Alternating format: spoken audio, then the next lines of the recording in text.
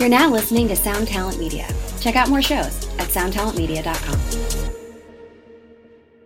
What is up, everybody? Welcome back to another episode of the podcast. Today, I'm talking to you, at least for the intro of this episode, from a little bit different place than the normal Shred Shed studio.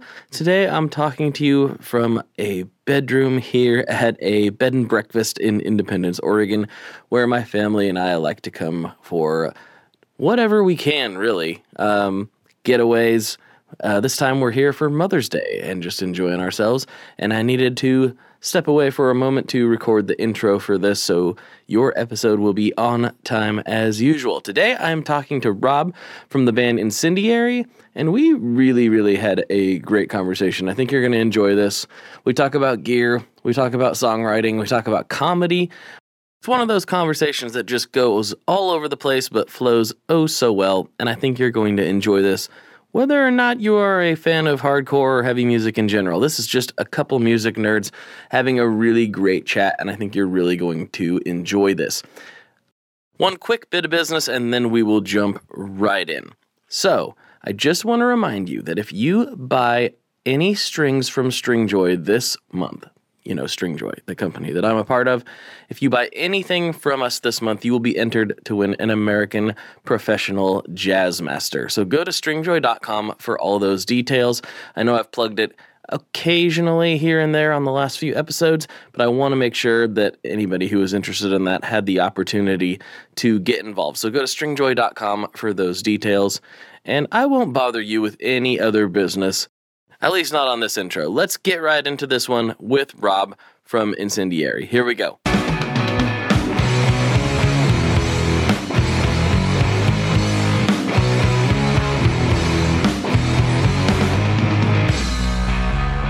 Hello, everyone. Welcome back to another episode of the Tone Mob Podcast, the show about guitar stuff, occasionally, sometimes.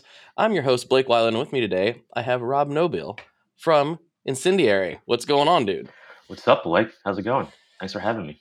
Absolutely. We're just going to pretend we didn't talk for, 7 minutes beforehand. This is the first time we've ever said a word to each other is right now. I'm practicing my acting chops, so that's good.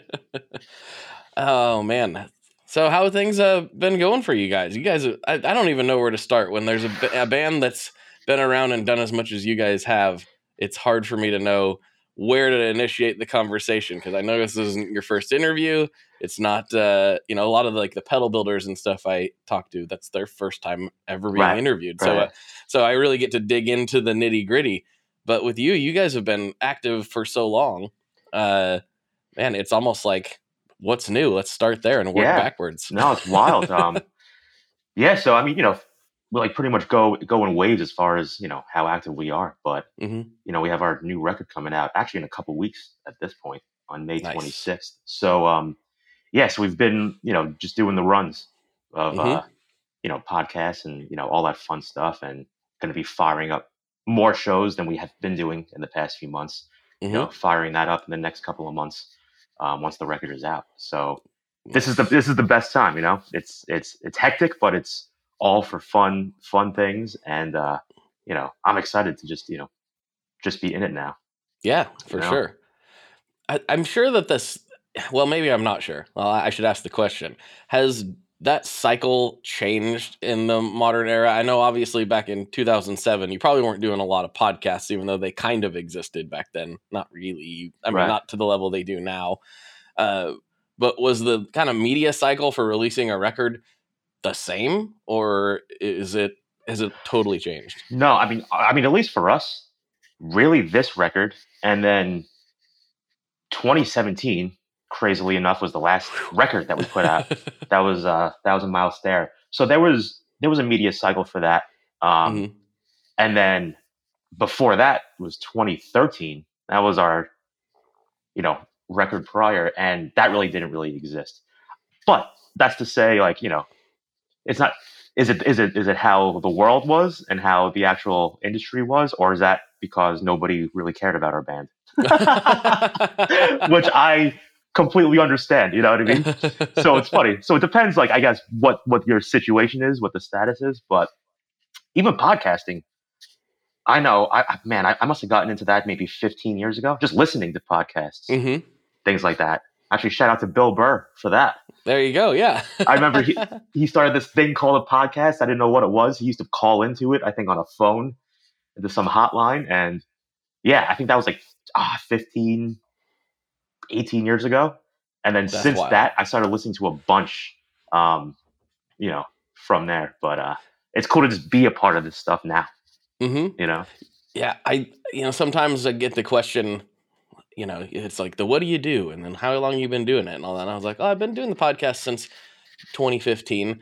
And some people are like, wow, so you were really early to it. I'm like, well, I guess in the broader sense, as far as like people knowing what it was, right? Yes, but no, it'd been going for a long time before that. Yeah, I guess like anything, it's like a slow burn in the beginning, and then I think probably a lot with like the pandemic and people had a lot of downtime and more free time. Mm-hmm. That kind of blew up, and then I think more podcasts have popped up because of that. Not only are there more listeners, but there are more people doing it. Yep. And it's pretty remarkable how successful it is, and how it's just free range for anybody to really do and talk about what they want, which I think is amazing. It's funny that the people who I think most people would agree kind of started the mainstream popularity of it are comedian or comedy adjacent people. I remember like I first heard about podcasting when Corolla went off the air and went to start his podcast. And I think Tom Green had one at the same time, and this was, geez, I don't even know. Yeah, like you said, like 15 years ago or longer.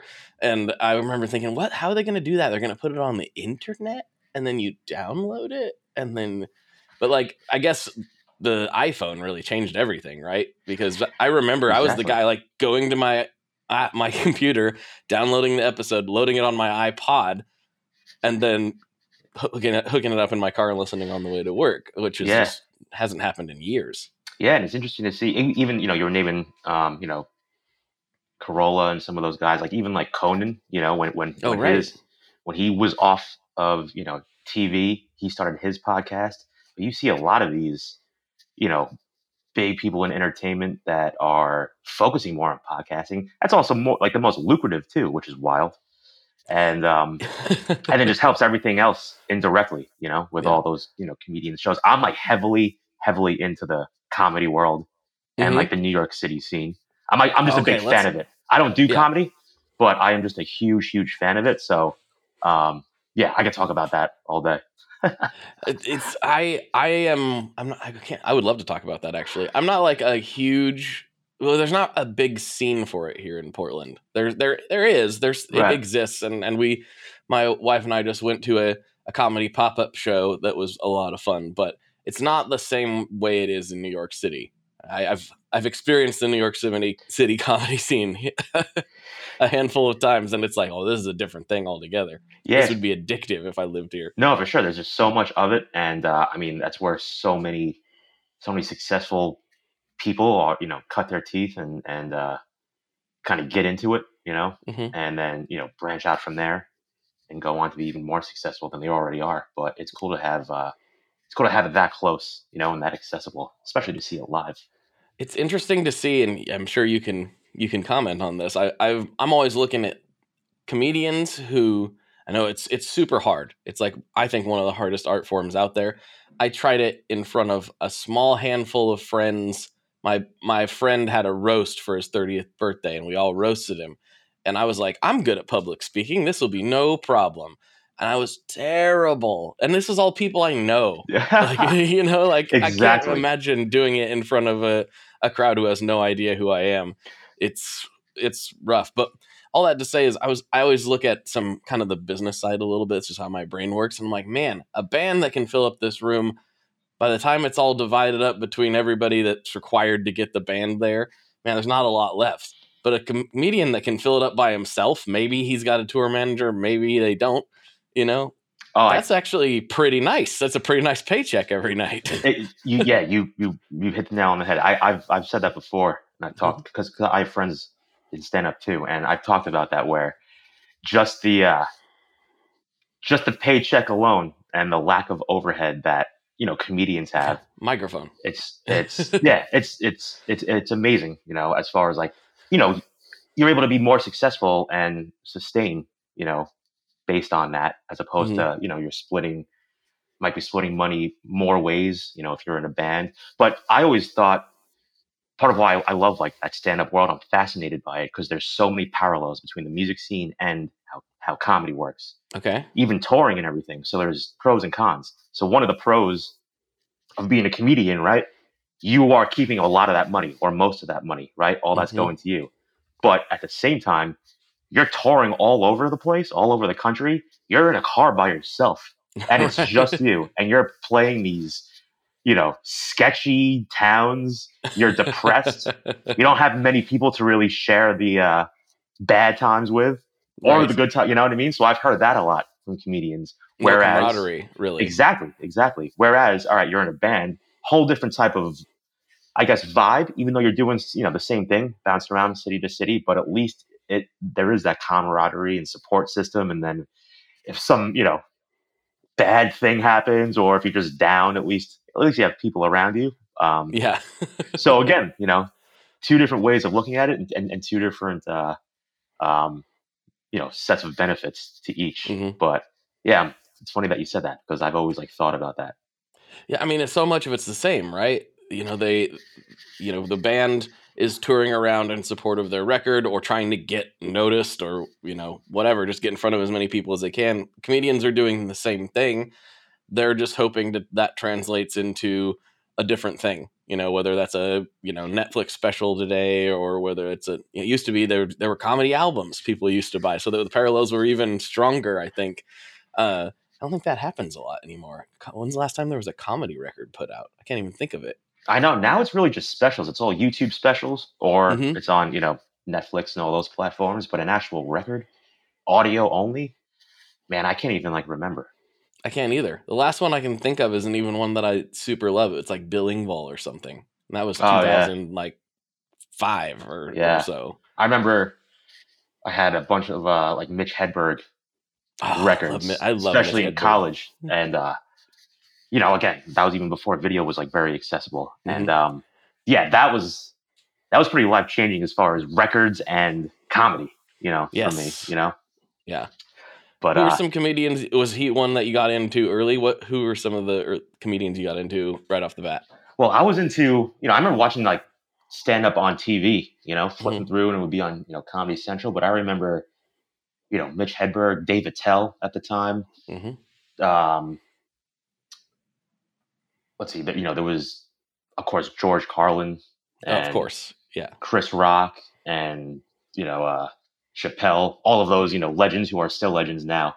But, just a wide array of, big, huge names like that. And then again, smaller names, people on the radio like Jim Norton. He was another legend from back in the day, still doing it. And then from there, you just start hearing about other comedians. Again, just like music.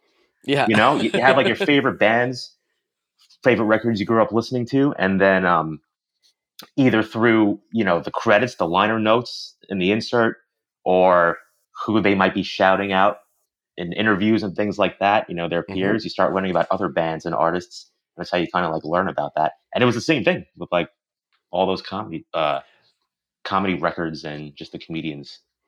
I always wonder how many hardcore kids and punk rockers were created via Metallica wearing a Misfits shirt, yeah.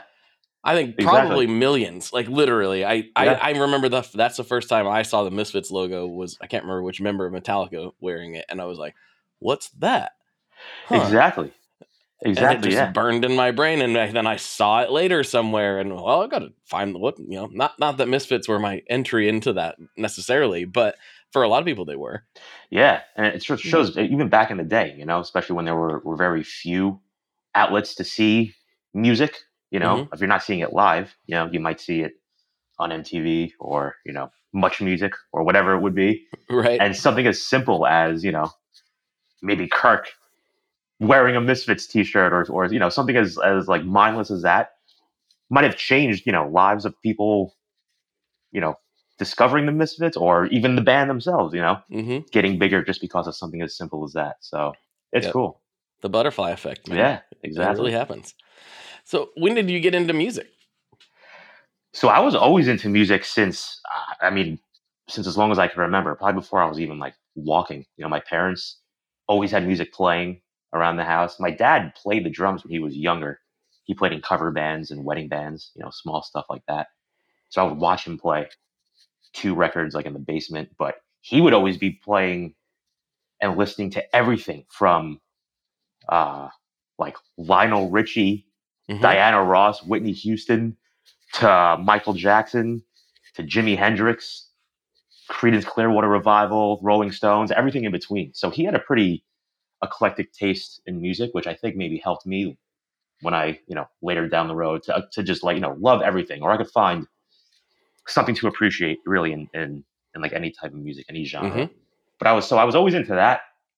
And then,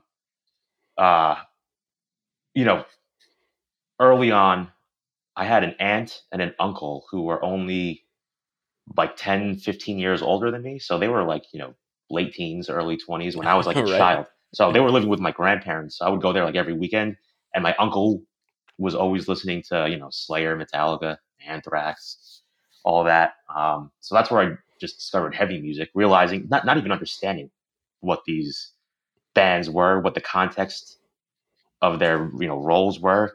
I just 100%. knew, like, I heard this and I was like, man, I like that. And it's like hitting me differently than this Lionel Richie song, even though a lot of his music kicks ass too. But sure, yeah. But that's how I kind of got down that path with like heavier music. And then I've also always been into like hip hop. So my uncle was always into like rock and all that, so he got me into that. And my aunt, I remember listening to Beastie Boys and Onyx and Cypress Hill, all that stuff. And again, I was in like 4th grade. Like not even like seeing this stuff yet on MTV or anything, but just like listening, I guess, from the purest, most objective, uh, um, position, and just like just again knowing that I was drawn to it, but not understanding anything about it. You know what I mean? Yeah. But were you in New York at the time? Yeah. So that was all on Long Island. So I grew up on Long Island, and that was the all hip hop. in New York. I think makes more sense if you grow up in that context. Versus the Midwest somewhere. You probably never heard those bands until you got much older, but it's true. Being young and hearing it in New York City makes a lot of sense.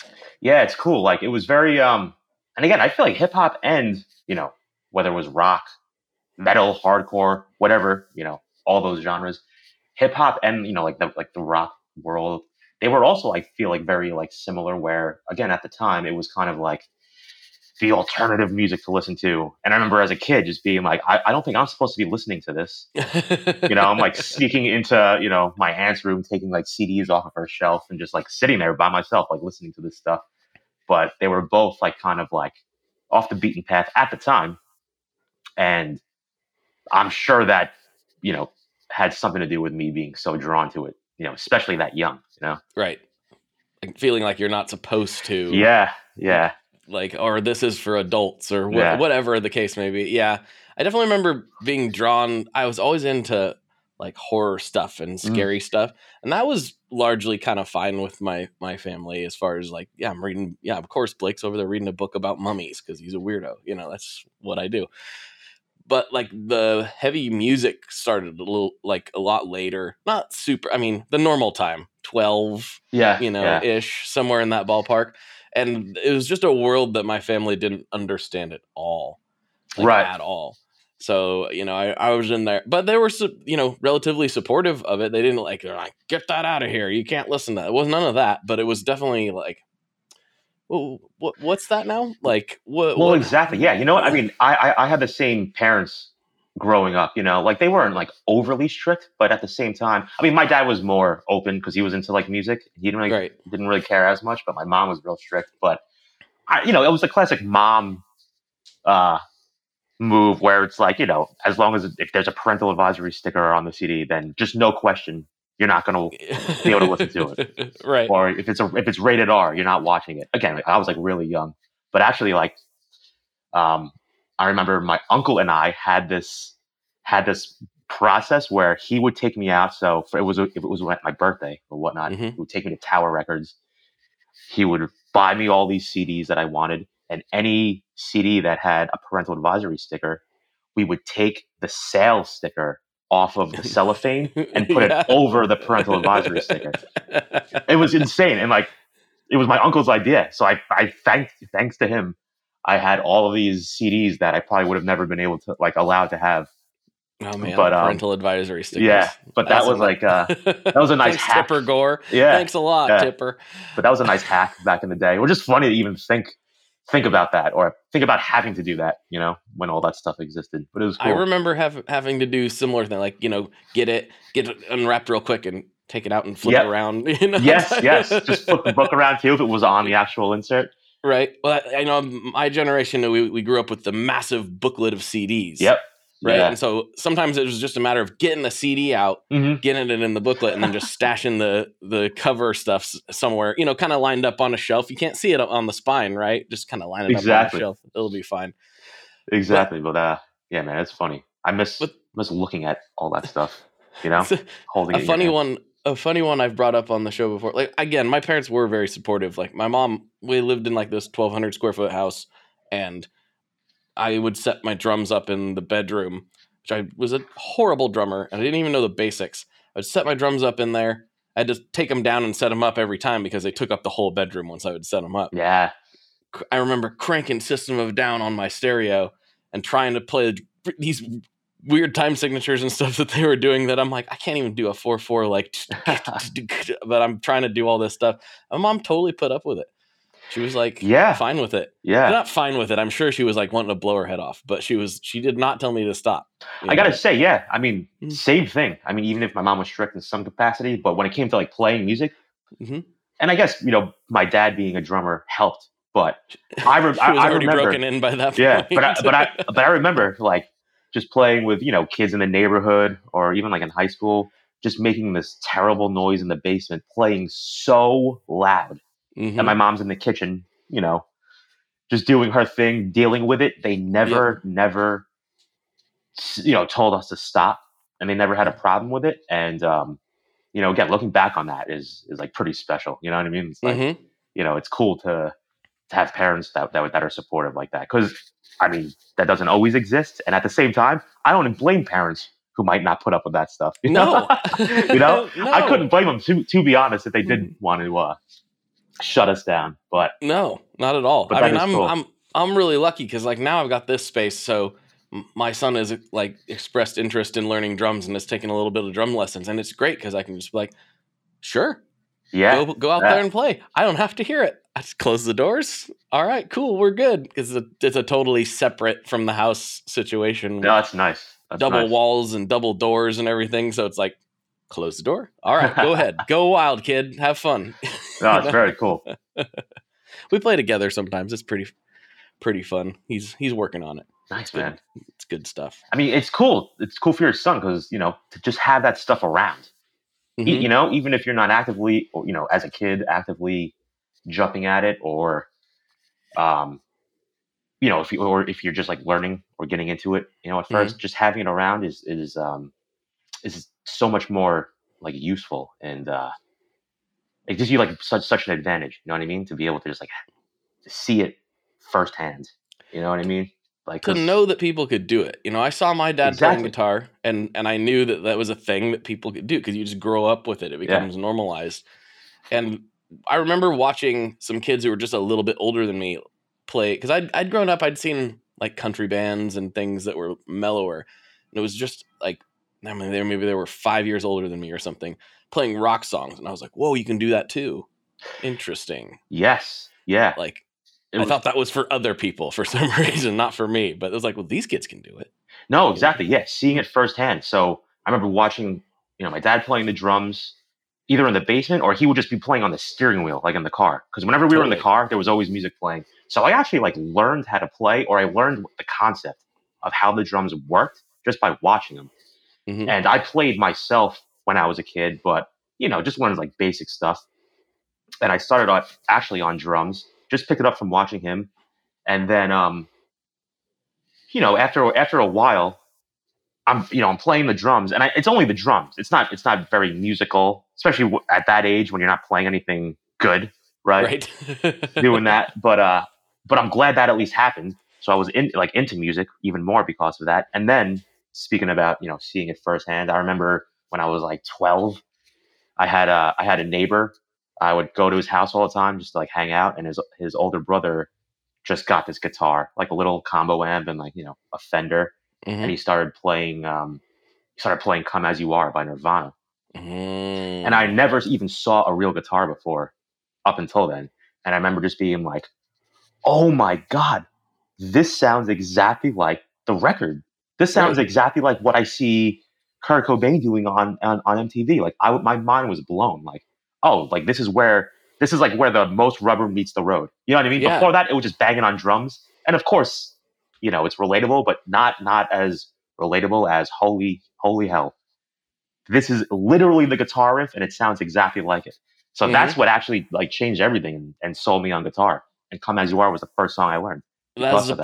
Really? So that's awesome. I'm sure that's not a totally uncommon thing. Nirvana was the first song "Smells Like Teen Spirit," but it was the first song I learned by myself. Nice. That was when I realized like, I can just, it's like that. And I just taught myself all on my own. That opened up a whole, I'm like, look what we can do now. Exactly. Like, it's cool. I feel lucky, like, especially with starting to learn how to play guitar. I'm a 90s kid, and it was all that stuff on MTV, all the grunge era and everything beyond that too. But a lot of it, like Nirvana, was just so relatable, and it wasn't like Kerry King ripping solos and stuff like that. You know what I mean? Where that's just like, oh my God, that's just like, how am I going to do that? That's like a god that I would never even imagine being able to do. But then Nirvana was like, oh man, you see it actually happening, like in front of your eyes. You see other people playing it, and then you're able to do it, and you're like, oh my God, like I'm actually doing it. Like this is real, and that probably is why I kept doing it. You know what I mean? If it was earlier on and I was learning something different, again, maybe it was Metallica or Slayer or whatever it was, and if I probably couldn't play it as quickly as I could play other songs, maybe I would have just quit, sooner, or didn't think it was possible. So I never even really thought about that until talking about that right now. But it is cool, especially with Nirvana. And did you start on an electric? I did. I started on an electric. My first guitar was just some no-name brand. It was actually, I think it was called a Lotus. Lotus? Okay. Lotus. It was an actual, like the logo was a lotus flower. But I got it from some music store that was in the mall near my house, and I got a little crappy PV combo amp, and didn't know anything about the guitar, but it was cheap, and I picked up that thing. It was probably like $100, probably not even. Maybe it wasn't crappy. Maybe it was the same amp that Josh Homme used on that Queens of the Stone Age stuff. Who knows? But that was like the first guitar I ever got. Just some like no name thing. And then to be honest with you, I don't think I never ever had a real Fender guitar. I have a Fender bass, P bass. Right. But actually thinking back on it, it was always Ibanez or Epiphones or Gibsons, Jacksons. I had used PRS at one time, but I never actually had a real Fender guitar. Interesting. Crazy. Well, but now that you say that, I never thought about that. It's pretty wild. As much as I love Fender, and I played lots of Fenders that I like, and I have Fender style guitars that other people. Yeah, I did have Strat. So the Lotus that I was talking about, that was a Strat, like style. So I did have Strat style guitars, but just not an actual Fender.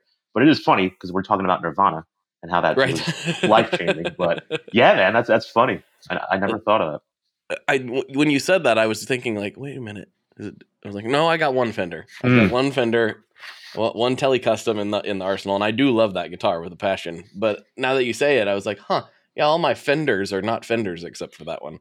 Yeah. They're all made by somebody else. Well, I guess Fender.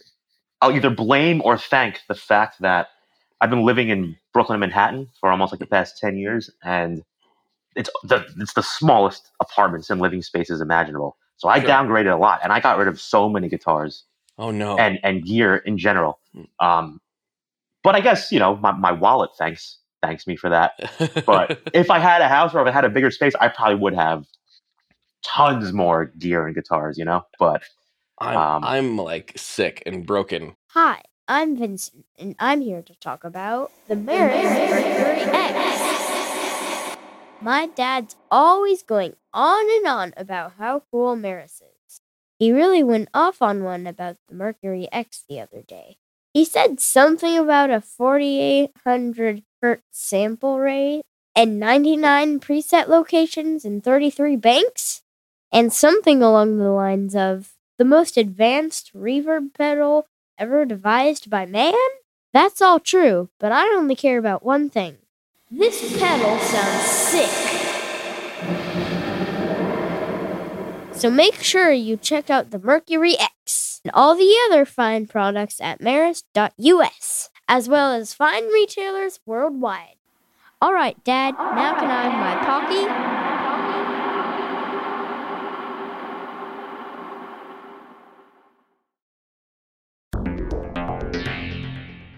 How exactly do artists get their music on Spotify, Apple Music, Deezer, Tidal, all these services? How in the world do you get your music there?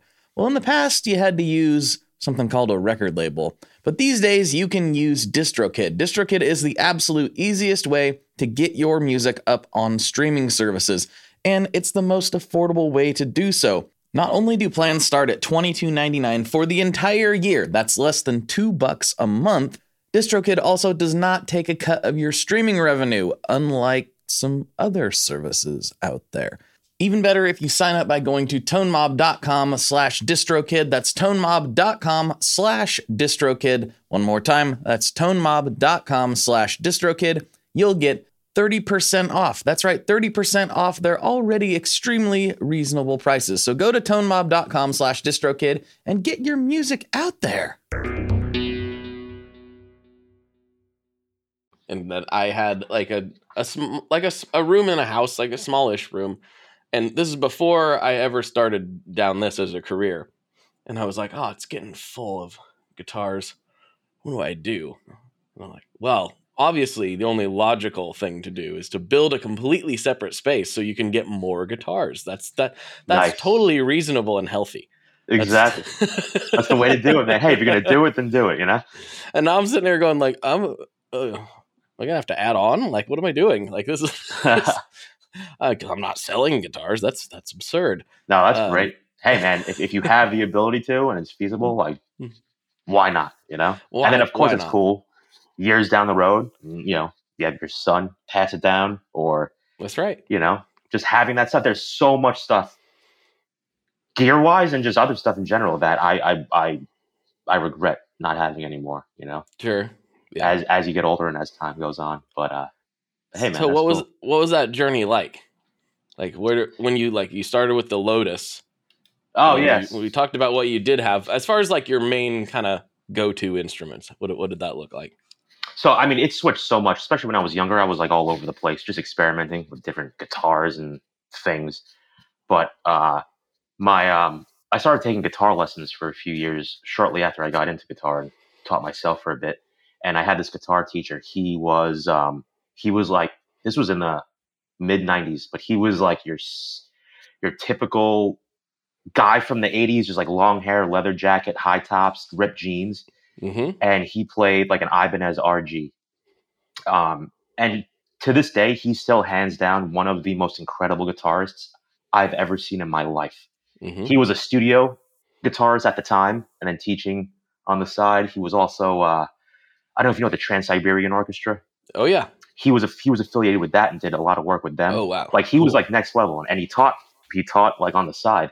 So I'm like 13 years old and he is destroying the guitar. There's like smoke coming out of the fretboard, and I'm sitting there with like my jaw on the ground. But because of that, my first like real guitar, I saved all my money and I got an Ibanez RG. Mm-hmm. It was an Ibanez RG 270 DX, and it was a Floyd Rose.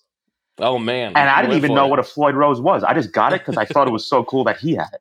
Sure. And I remember getting it, and I remember the first week I tried to like drop D, change a string here and there, and the whole guitar is wrecked because the Floyd Rose is just completely out of whack. And I'm just like, what the hell? Oh my God, what did I do? I broke it. Yeah, and I actually brought it into my lesson, and he started laughing at me. But yeah, so that was my first real guitar. But then from there, I bought a lot of stuff used. I would just like save up my money, buy a guitar. I had a couple of Epiphones because I couldn't afford a Gibson at the time. I found a really good deal. I found like a PRS. I think it's CE24, but it was like less than $1,000, and that thing was like $2,500. Like I'm sure now. But I would buy guitars, a guitar, use it, and then I would aspire to get another one. So then I would sell the current one and then have money saved and buy like the next one. So I never really had a lot at the same time, but I was always just jump around. And it was more just like experimenting. Like I was never like a heavy gear guy. I always just utilized what I had. But then guitar wise, sorry, I'm like bouncing around. Guitar wise, I always ultimately just was drawn to like Les Paul, either bodies or Les Pauls themselves. So that's all the guitars that I play now. I have ESP, LTD, and Gibsons, all Les Pauls, or the Eclipse version for ESP. Right. And then so pretty much like in college, that's when I started solely just playing Les Pauls. I had Les Paul Studio. That was my first Gibson that I finally got to in college after like selling guitars and doing all that. But yeah, so that is like pretty much my go-to when it comes to guitar itself. Yeah. I feel that. Yeah. Like Les Pauls are like home for me.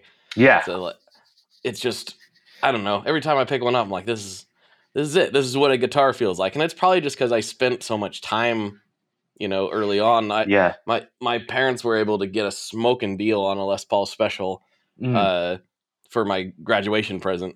And so I played that for years as my only guitar. So every time I pick that thing up, I'm like, oh yeah, it's home. Here it is. Honestly, it's like, it just feels so natural. It's rugged. You could beat it up, especially like the music that like we're playing. But I always was just drawn to it. To be honest, other than like a Strat style, I thought so many other guitar like bodies and styles are just weird, so unnatural. Like an Gibson SG, the thing sits like horizontal. It doesn't sit on you correctly. Or like, I'm just speaking for myself. I know there's probably a lot of like crazy like gearheads that might freak out, but it just sits weird, right? So I always hated SGs because it just felt weird. Then like Firebird or like those longer guitars, you realize with the longer body, the like the bridge is up further. Yeah. To like your left, if you're So I feel like I'm playing over to the side in like this weird way. So I never liked those guitars. And then Ibanez like RGs and all that. I love those back in the day. You could like fly on those. Yeah. Completely shred on those. They're so easy and like butter. But then they always felt like too brittle when I was playing, too like sensitive. I felt like I was gonna like break the neck off. So yeah, man, it was always just Les Pauls that I fell in love with, the first time I played it, and then I always stuck to that after the fact. I'm like, man, I was missing out this whole time. Well, there's something. So, especially around the time you guys got started, it seemed like a lot of people in hardcore were playing Les Pauls, like a lot. Yeah, I'm trying to think. Like, definitely in metalcore too. Like I started Incendiary. I had a Gibson Studio. A lot of people were playing Gibsons or like a lot of LTDs. Everybody had those. Like the EC or like the Eclipse version of the LTD. Yeah. You saw a lot of those. And then I think metalcore there was a lot of LTD going on. Definitely. A lot of Les Paul body shapes. Exactly. Yeah, the Les Paul body shape. Exactly. And it's crazy. Nowadays it's back to almost to like the 90s. It's all Fenders. Like Fenders, like that. Yeah. And then if not that, more like Jacksons. Right? Like Jackson, and then I've even seen like Ibanez RG like styles, like similar to the Jackson. Definitely. But it's cool how that's all like coming back and goes in waves. It's kind of funny because like brightly colored, kind of weird 80s pointy guitars fell out of fashion for so long. And then it's like anything. Once it's gone for long enough, they become cool again somehow. And now I'm like, I want a brightly colored pointy guitar.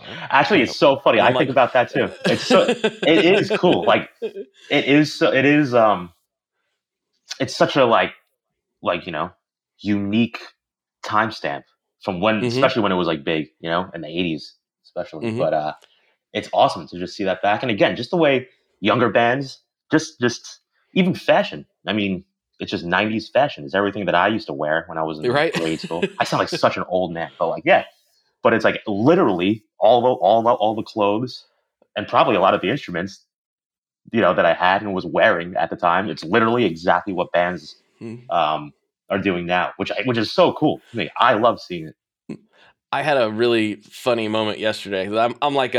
I was born in the late 80s, but I'm more like a early 2000s kid is kind of when I started coming into my own.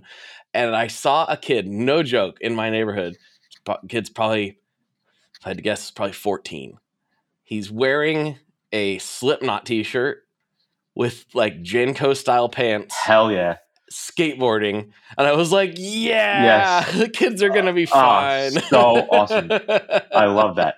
It's cool. Again, kids now have to probably fold up their right pant leg to jump onto a bike so their giant jeans don't get caught in a chain. It's like that only happened in the 90s, but now they're doing it again. It's awesome. I'm like, hey, we've been there before. We've done this. I've seen this. I know how this works. You'll get into some skinnier pants one of these days. Exactly. You'll realize it's not worth the hassle. Yeah, but it's great. Yeah, man, I love it. Yeah. I love seeing that. I just saw this kid ollie. Like I was driving my car and he ollie. I'm like, hey, that kid could have been ripped out of like 2003. And I would have believed it. I was like, that is made me smile. Like, Slipknot shirt. I was like, yes, this is great. Also remarkable for a lot of those bands. A lot of the bands that we grew up with are still killing it.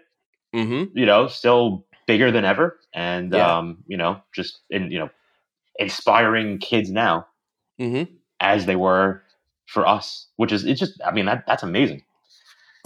I had a real pinch me. Well, I've had a lot of pinch me moments associated with this podcast, but I had a real big one last year. I mentioned the drumming to System of a Down earlier, and I was at Gear Fest at Sweetwater doing interviews, and I got to interview Shavo, and I was like, nice. "Whoa, this is full circle for me. This is wild." And he was super cool. It was great. That's so cool, man. Yeah, that was a. And it kind of does show like the staying power of some of that, like the cream of the crop. It's exactly it still means something to people. Yeah, exactly. And there's a reason why they were as successful, back then. And you see like there are a handful of bands that they just kept up like the integrity. They kept doing what they wanted to do. They didn't jump on the bandwagon with the rest of the world at the time. And most of the bands that I still love, that are still better than ever, you see like what they did. You didn't realize it at the time. And it's something that I appreciate so much more now, like as I'm older. Like Deftones is one example. Love Deftones. I was having a conversation recently. They're like accidentally, unintentionally, probably my favorite band. Just because I have listened to them since their first record. They're one of the only bands that I love every release that they have. Their releases get better and better as time goes on, and it's 2023, like unbelievable. And it's just crazy that how many bands from that time, from the early 90s, mid to early 90s, still exist and have respect. They're still respected amongst their peers and the fans. It's pretty amazing. My friend Dewey, he has a podcast called the Peer Pleasure Podcast, and he lives local here, and we've become good buddies.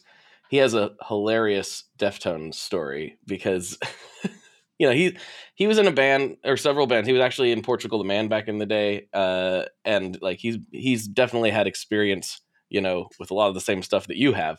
Right. But I can't remember when, but he got out of all that got into a trade and started his podcast. I don't know, maybe around the same time I did, but he's just on Instagram one day, and oh man, my mind's blanking on the exact details. I'm trying to remember. Let me look at this real quick. Deftones. I have it saved. It's so funny. Nice. Yeah, okay, got it. I remember this now. So he gets a message from this account that doesn't look like anything. He's like, "Hey, this is Chino. I'm a big fan." And there's like those weird celebrity impersonation accounts that go around that send. I mean, that's like, actually what I was instantly thinking when you just said that. So, and that's kind of what Chino's personal account. It doesn't look like anything. He doesn't post anything. He's not super active. Yeah, and I think he's private too. So there's just like it doesn't look like much at all. Mm-hmm. And so Dewey fortunately had some friends, and he sent the message because the guy sent his phone number. He's like, Chino from Deftones? I don't know. Like, I'm not sure about this. So he contacted some people that he knew, and they were like, yeah, man, that's Chino.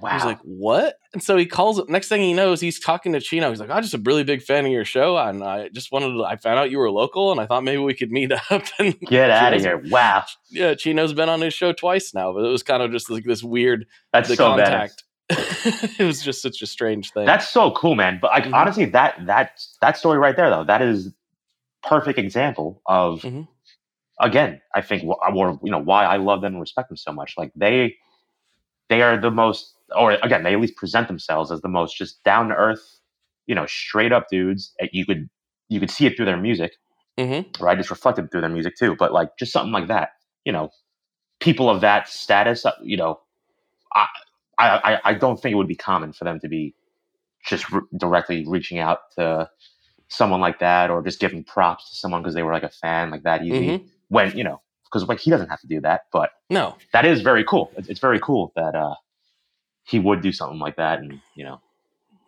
lives up to everything that I assume or at least hope that they're like. I've only heard good things. I know he lives like 10 minutes from my house, but I don't know where. Chino, how you doing? That's so good. Can you come on my podcast? Come on. Hell yeah, dude. That'd be amazing. Like, get out of here, you weirdo. Get off my lawn. But yeah, you should check those out. I mean, I'll send them to you. Yeah, dude, I'd be down for that. Nice. They're really good episodes. Dude's very good at what he does. But awesome. I wanted to. I can't believe we got this deep into this episode and I haven't got to this. How did you get into hardcore? Like, how did you even? I mean, we totally just bounced all over the place. How did that happen for you? So hardcore, like I said, man, like I grew up listening to like everything, and I don't know about you, but like when I was younger, heavy music was heavy music. So whether it was, again, Metallica, Pantera, 9 Inch Nails, Rage Against the Machine, Korn, whatever it was just heavy music, I just loved that type of thing. I never even really knew that different genres and scenes and worlds even existed. So it was probably just before high school or at the beginning of high school, I heard about this one band. They're called Vision of Disorder, VOD. Okay. They were from a town that wasn't far from where I was, and not too much older. Like I think they were like maybe in high school or college time. And I would hear about them and I would see their stickers everywhere. Okay. So I remember I was taking guitar lessons and I would wait for my mom to pick me up.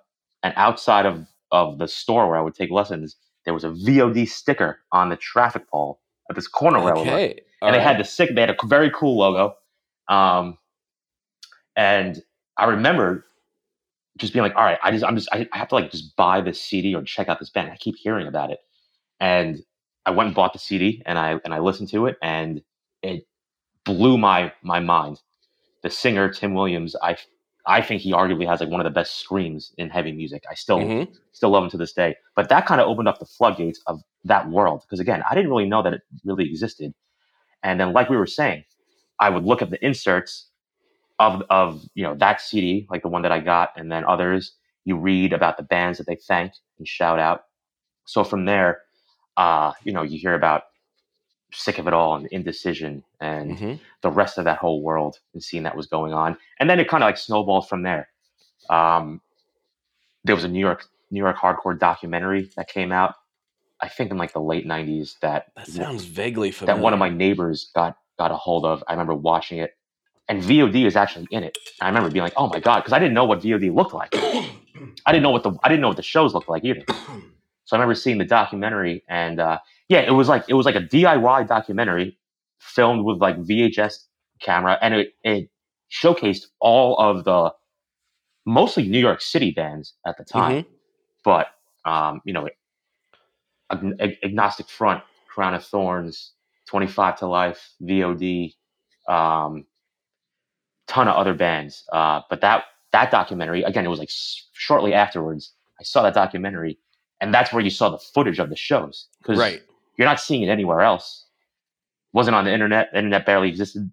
You're not seeing it on MTV or anywhere. So that was what really kind of like opened my eyes to the scene and like what was going on. Like, oh my God, I've never seen anything like this before in my life. I would see big concerts. I've been to big concerts, but when you see like the hardcore world and like what's going on there, it's just regular kids. It's kids that I see, walking down the street, like it's going insane. It's right there. Yeah. You know what I mean?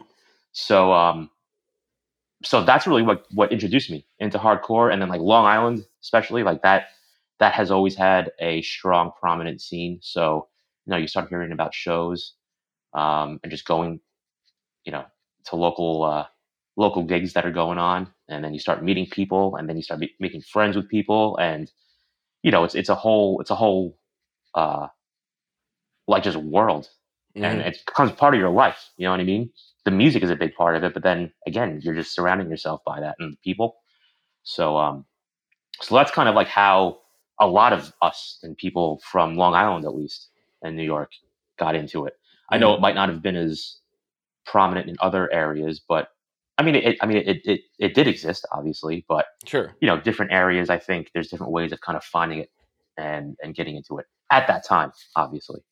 Well, now it's just a really influential scene and area for all of the other ones as well. Like here in Portland, we didn't really have bands like that. We had like Poison Idea, but that's not the same thing, right? They're great in their own way, but it's a completely different vibe and a completely different feel. And we had some bands that were kind of like that, but nothing like Agnostic Front or Sick of It All or none of that stuff. It just was there's just something more like about that. Like, I don't know how to describe it exactly. Well, yeah, you know what? Yeah. I mean, the core of it being in New York City, I think helps. There were a ton of other bands. Again, like Vision of Disorder. They were a Long Island hardcore band from Long Island, an hour from the city. They were kind of like an anomaly to how they became big or known in that world. But for the most part, it was all New York City based, or and then Brooklyn, Queens around it, because just a big city in nature. I mean, the biggest city in the world, or one of, as far as that type of thing goes. So I think that obviously helps, Yeah. And were you already playing at this point? Yeah. So I was already playing for a while at that point. So I want to say that this was probably like 1998, 1999. So I was like just getting into high school. And again, I was still always listening and playing other types of music. Hardcore was this, floodgate and whole world that I got into. But as far as musically, I always still listened to everything else, amongst that. And then hardcore was just like this new thing that I never even knew existed, and was very refreshing. We are brought to you today by Sweetwater, specifically the Gear Exchange. You may have heard about this. This is a place where you can go to buy and sell your used gear. Maybe you got a pedal over there that's just kind of collecting dust. Maybe there's something you've been eyeing from the Sweetwater catalog. Well, right now is a great time to turn that unused gear into something you're actually going to use. Even better, if you sell on the Gear Exchange, you can keep 100% of the sale as long as you choose a Sweetwater gift card as your payout method. That is not too shabby, because let's be honest, most of this buying and selling we do is just to fund new gear purchases, and that is a great way to reach a wide variety of customers and keep 100% in your pocket, or rather on your pedal board. So go check out the Sweetwater Gear Exchange and turn that unused gear into something that's actually going to help you write that next huge riff.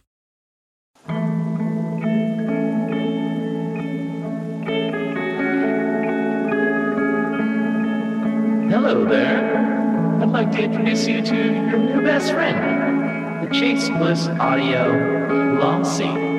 Lossy is a collaboration between Chase Bliss and Good Hertz. And it's meant to give you some control over those weird digital artifacts that come with very compressed audio. You're hearing it right now. All the changes that are taking place are strictly coming from my playing dynamics. I'm just interacting with the pedal and letting it do its thing. In some true stereo goodness. If you'd like some more details about Lossy, I'd invite you to head over to chaseblissaudio.com. I think you're going to like what you find. Yeah. Did it freak you out at all first time you saw what the shows looked like? Or were you immediately like, I got to go do that? Oh, well, it's funny. So, like, the first show I ever went to, I saw Sick of It All. It was in a town called Bayshore out on Long Island. And I remember up until then, I only went to concerts. So I saw, I've seen like Smashing Pumpkins, the Beastie Boys, Black Sabbath, but in giant arenas. Mm-hmm. This is the first time I'm going to a show, and it's at, it was at like a bar, almost like a giant bar, so like a couple hundred people you could fit in there. And I remember the first band is going on. Sick of It All is headlining. It's the start of the show, and I'm down to see the first band. So I literally go and stand in the middle, in front of the stage, be like, "Oh, right. This is sick! I got the best seat in the house. Why is nobody else here? Unbelievable!" And then it's funny. I see the singer. The band gets on stage, and it's this guy. He's wearing a jersey that says "Sworn Enemy," and I'm like, "Oh, that's cool." Which another legendary band, but I didn't realize at the time. But he's wearing his own band's merch, jersey, right? Which again, I didn't even know that it was Sworn Enemy until after the fact. But then the second they start, everybody just starts piling on. I remember seeing one kid in the corner of my eye jumping off like a table that was off to the side, up over my head, and I instantly just went into a panic. So I just like crawl my way out of this insanity, and I go off to the side, and I found safety next to the stage actually. So It was cool because I was like, I was able to see the band playing from the side of the stage, but then watching the crowd and just being in awe, just being like, I cannot believe I'm looking at this in person. Mm-hmm. Again, I saw clips of it before, like on video, but just now I'm seeing it in person.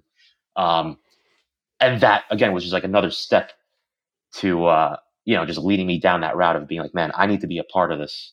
Or I need to keep going and seeing these bands, and I need to be a part of this myself.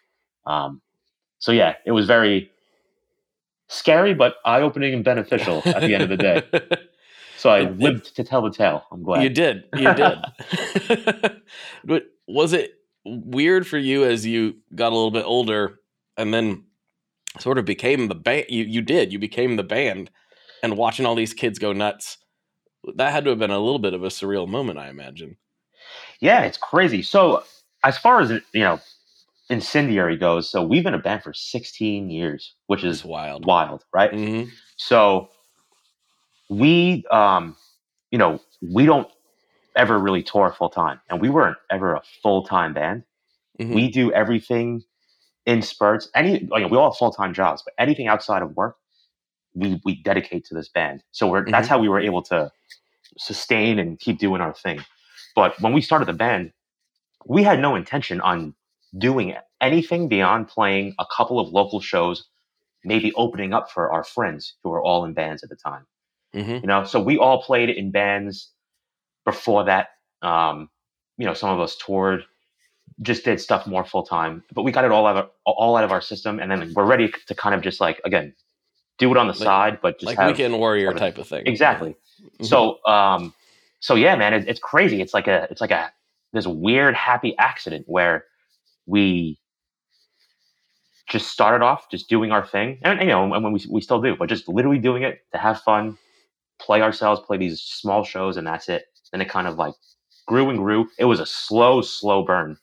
Um, um, when people really started to, like, I guess, know who we were in that world, or become that band, like you said, at least like known. Yeah. It was years.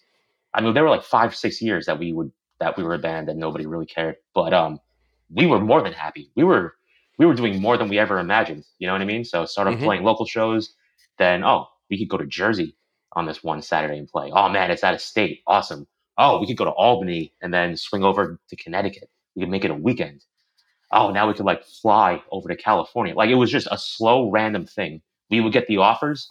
We never planned on doing anything. So then fast forward to now, the fact that I'm even talking to you because we're doing this and we have a new record coming out is insane. Again, it is every single thing we have done has been way more than all of us have imagined in the band. And it is like an unbelievable position to be in. It's so awesome. Just the way that it all panned out, just organically, I'm very thankful for too. I think it's very cool, and I like how it kind of just happens. You know what I mean? There was no plan, really. And a lot of our friends or peers, as we get older, we're always like, man, I wish we could do like the Incendiary, do it the Incendiary way. Play on the weekends, do this and that. And it's like, first off, anybody can. We did it, so anybody can. It's not rocket science. But then also, I mean, yeah, man, it's like there's no formula to it. We literally we didn't even know that this record was coming out or we were going to even write it.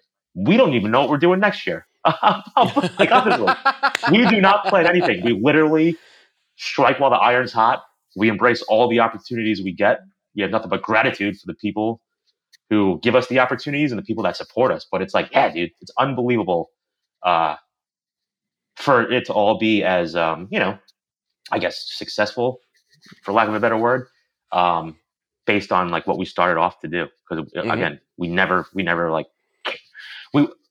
I say care, in the context of, it wasn't the career. We were never trying to do anything. So we never tried to do anything but to have fun. Yeah. Yeah. Of course, everything we've done, everything I've always done, writing wise, playing wise, I care 100%, and we put our full effort into it. But yes, it was all for fun, still is for fun, and nothing beyond that, honestly. So yeah, man, it's like we're in a really special position, which I'm thankful for. I mean, I totally relate to that. I did music for my whole life as a side thing. It was always, but I've explained it in a way that I'm not sure comes across right. It's like I didn't really have a choice. Like, I love music so much, I'm gonna play music. I'm going to play music. Yeah. I never had any thoughts growing up that I would be able to do it for a career. Like, I didn't know I would have anything to do with the music industry other than it costing me a lot of money to go to shows and buy a bunch of guitars. Like, that's what I thought was going to be my contribution to the music industry. Yeah. And so, but now, granted, I did make a concerted effort in 2015 to get into this, but that's just because I just became obsessed. But I totally relate to the, like, I'm going to do something else, and I love this, and I'm going to continue to do it, but it's not going to be my career. We made a whole record, me and my band, that we're very proud of, and we put years of our life into making it, just entirely for selfish reasons, because we wanted to do it. Like, we didn't make any money on it. We knew we weren't going to make any money on it. We're like, we got to get this out of our system. is really what it was. Exactly. And honestly, I mean, yeah. So I fully understand what you're saying, and I'm so thankful now. When I was younger, I wasn't like desperately trying to be like, oh man, I have to be in a full-time band and like do this for the rest of my life. But I always wanted to be in it, and I did want to do it as my career when I was younger. I didn't know what, so I went to school for music for a year, and then I worked in studios. I did a ton of different things. And I realized during that time, whenever I was doing it, either for school or for work, and it was full time, I actually did not like music. I didn't like playing the guitar, and I started to dislike it because I had to do it. Music was always something that I gravitated towards as an outlet, something to get away from the real world or stress or whatever. And now I'm like, oh man, music is now causing all my stress, and and I'm required to do it now, Right. and it's not for fun. And that is part of the reason why I was like, all right, well, I'm glad I did the things that I did in the past, and I'm glad that I learned all the things that I did. But that's actually a big reason why I'm like, all right, I'm just going to do something separate, and I'm going to always be in music and do it, but not do it because I have to, and I'm going to have more love for it. Yes. So, yeah. So I think that's 100%. A really cool thing, and I think a lot of people realize that when they're older. Also, it's easier said than done. It's not like, oh, let me sign up to be a rock star and make millions and do this for the rest of my life. I mean, you know what I mean? I'm sure if a lot of us, hardcore scene. Yeah, but I'm sure if a lot of us could do that, it'd be a different story. But yeah, it's reality. It's the way the world works, and you have to come to terms with that and realize that I think I did it and realized that stuff early on. But I'm thankful for the way it all panned out, and again, doing it for fun and on the quote unquote doing it on the side or not doing it full time, I think is like, it's almost like helped all of us in our band and helped our band kind of last also. Yeah, I was going to say, it certainly has helped your longevity, because it's like, well, this doesn't have to quote unquote work. Like, it just needs to work for us. It doesn't need to work for anyone else. It doesn't have to be bringing in a ton of revenue. That's not the point. The point is just to do it. Exactly. And, I think so. I think that attitude when it comes to the music that we write, I think helps, because not that we would alter anything, but I understand when a full-time real band, right, does their thing and they're cranking out records. I understand your sound has to evolve in a way where you need to sell tickets. You need to be palatable. You need to attract as many people as possible, because you need to keep doing it. I understand that. And I think whether it's directly or indirectly, that just happens. And you're also required to be cranking out so many more records than if you were in like our position, right? So the fact that we don't have to really be concerned with that. Everything we're doing is as pure and raw, and what you see is what you get as far as like the music that we write and everything. And I think, or I would hope that that's why a lot of people, are into what we're doing. If anything, I hope like that's like the main reflection that we have is like, it is as real as it gets. We literally don't do anything or write anything unless we think that it's good and we like it ourselves. Like, there is nothing else that we ever do or take into consideration. And thank you to everybody who's like into that. So that, and then the fact that, again, when we're playing shows, the shows that we do play, we'll be playing in Chicago. Awesome. Everyone's coming out because they don't know when we're going to be back, and we don't know when we're going to be back. So you know what I mean? Better show up. No, but you know what I mean? So it's funny. So like that has also helped us too, we're not oversaturating cities and people aren't getting sick of us. I think it's helped everybody, you know what I mean? Us as a band and the people who are into our band. So, it's all that stuff, that there are a lot of benefits to it. And, and even the way that we operate and just how much we don't take this for granted. And when we are playing shows and whatever we're doing, like we are 110% like in it and love it. And it's not like it's our, 60th show in a row and we're completely burnt out. And, this fest is like any other fest that we've played, like whatever, just add that to the schedule. Like, no, man, like we are so psyched and thankful and beyond, just beyond happy to like do everything that we do. So, hopefully that shows. That's super cool. Yeah. Man, the time flew by on this one. That's awesome, man. That's sick. I love that. Great. I was just looking at the clock like, oh man, I felt like that was like 20 minutes, but that's always the best. That's always the best, rather than the kind of like, scrounging for stuff to talk about, or Yeah, we just go. I could tell. Right cool. when we picked up the phone there, or not the phone, but you know what I mean. Once we hopped on, I was like, oh yeah, this is gonna be a good one. No, man, that's sick. I love it. Yeah. So I have a couple classic questions I like to wrap the episodes up with. But before I do that, I like to give the guests the opportunity to take the stage. You're talking to a few thousand people right now. You can say whatever you want to say. You can shout out your aunt. You can plug anything you want to plug. You can do whatever you want right now. Nice. Well, we have our new record coming out on May 26th. It's called Change the Way You Think About Pain. Mm-hmm. Comes out on Closed Casket. And we're beyond psyched to have that going on. We have a bunch of shows lined up. One of them is our record release, which is on June 17th in Brooklyn. Cool. So that's something that we're looking forward to. And then if you go to our site, Incendiary HC, that's where all of our show dates are.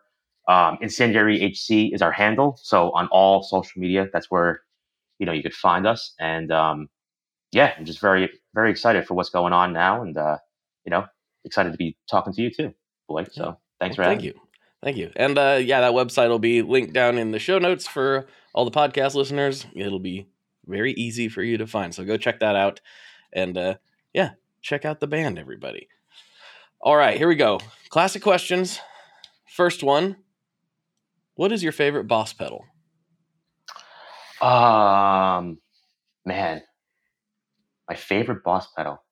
I've always went to Boss too. For some reason, I always had Boss pedals. I love Boss throughout my life. You know what? So actually, interestingly enough, on this latest record, we were using in the studio the Dun Effects Death Knob. I don't know if you're familiar with that. Basically, what that is, it's a simple pedal with one dial, but it almost replicates the Boss HM2, the heavy metal tube pedal. And I had that pedal early on when I was a kid. So I guess I'll say that. I'll say the Boss HM2. And so basically, I didn't use it for really ever. I had it when I was a kid, used it a couple of times, lost it at some point, and I was like, all right, whatever. But again, fast forward all these years, Will Putney, who we were working with at the studio, he had this pedal. Got such good. Yeah, it's everything unbelievable. He works on, he's incredible. Unbelievable. But he had that pedal, and then he was telling us about it, and it's really funny that it's funny that there's a pedal to replicate that thing. It's become really popular in the last few years. Yeah. So I got to say that. So let's stick to that. The Boss HM2, just because it just it came full circle for me. All right, I like that. That's beautiful. Yeah, beautiful. All right, classic question. This is the one, and for you, this is going to be interesting because you're a New York person. So, what is your favorite kind of pizza? Oh man, yeah. So obviously, you can't go wrong with pretty much any pizza you get around here. So aside from honestly, just a regular slice, simple is like amazing. But I always loved Sicilian. Mm-hmm. Right? A nice thick slice and a Sicilian corner. Yes. Slice. That's what you got to do. Because you get those two crunchy edges. So I'd say that's like one of my favorites. And then, I don't know, if you want to get fancy, maybe like a buffalo chicken slice. Okay, yeah. Side of blue cheese. That's a good late night one. I don't think I've ever heard a New Yorker go for the buffalo chicken before. That's a good one. And actually, it's funny. I was just talking about this with my sister recently. I don't know if you've had this or have heard of it, but they make baked ziti slices. I've heard about it. Which I'm is not sure how I feel about the most outlandish, insane thing to even think about. It is. All right, we already have a slice of pizza. Let's throw a bunch of pasta and more cheese on this. It's absolutely savage to eat. But I remember eating those things all the time when I was in like high school and college. Mm-hmm. I would house like 3 of those things and then go out drinking and stuff. Which I would be asleep after eating one of them at this point. Oh yeah, totally. So that's a good throwback. I mean, they still make it now, but I haven't eaten one in years. because it's so crazy. So yeah, that's another good one for listeners if you get your hands on one of those. Big ziti pizza, crazy. I have to ask this because New York City is near and dear to my heart, even though I'm a West Coast boy. But I've always enjoyed New York City. It totally like changed my perception on what pizza can be when I went there. Yeah. So I do want to dive in a little bit nerdier. Like, do you have a favorite pizzeria or two? Yeah. Well, there was actually one called Rose's Pizza, and it was on the bottom of Penn Station for all you New Yorker, Long Islanders. Mm-hmm. But that place is gone now.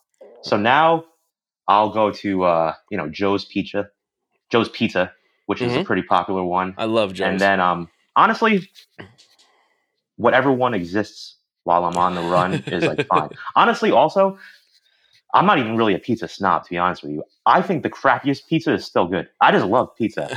I think frozen pizza is great.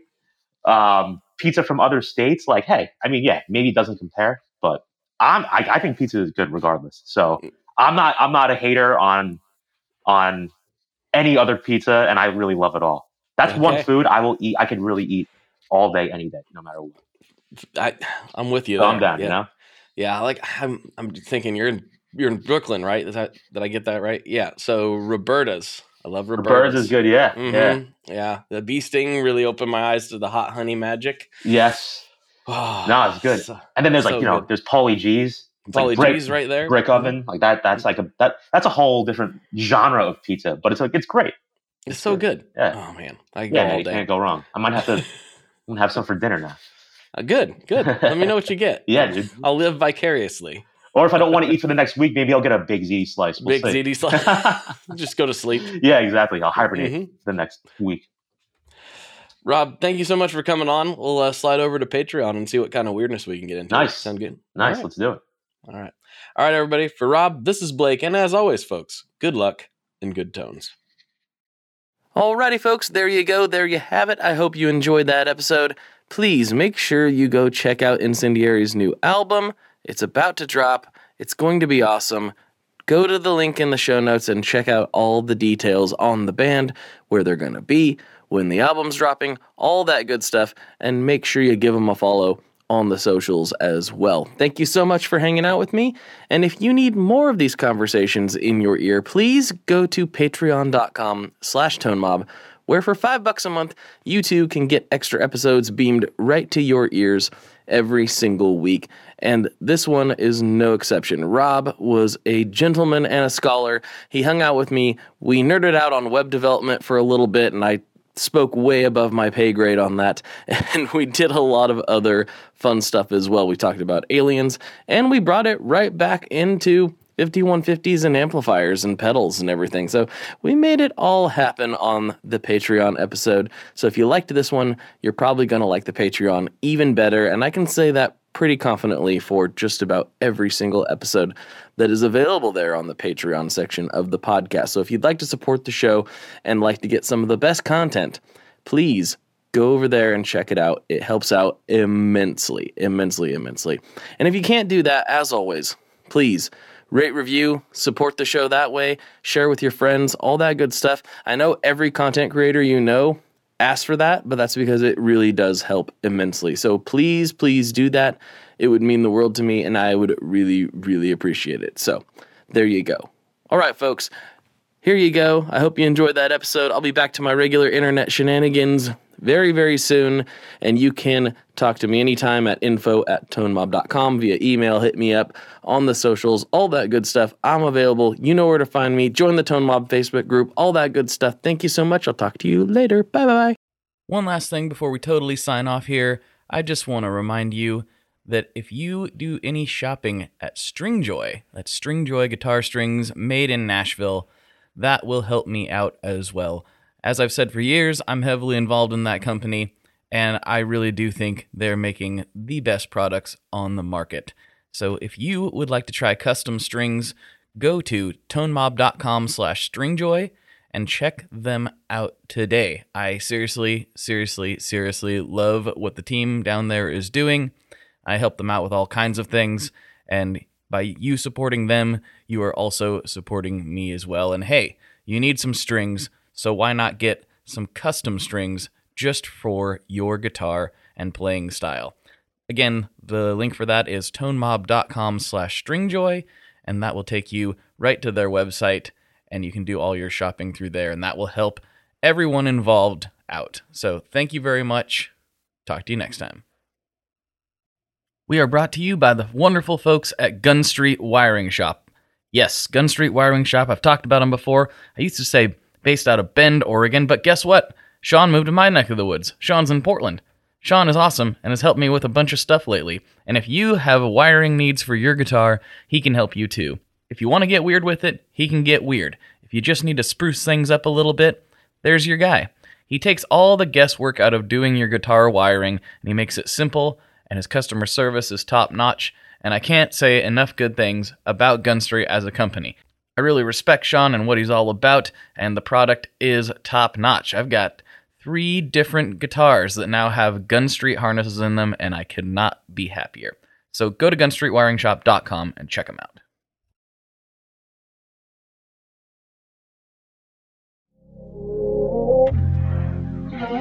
This is the story of Whitney Houston. This is the story of Kurt Cobain. Of George Michael, of Otis Redding, of Amy Winehouse, of Michael Hutchence, Bob Marley. This is the story of Prince. It's a new podcast series about how they died, why they died, and why we're still talking about them so long after.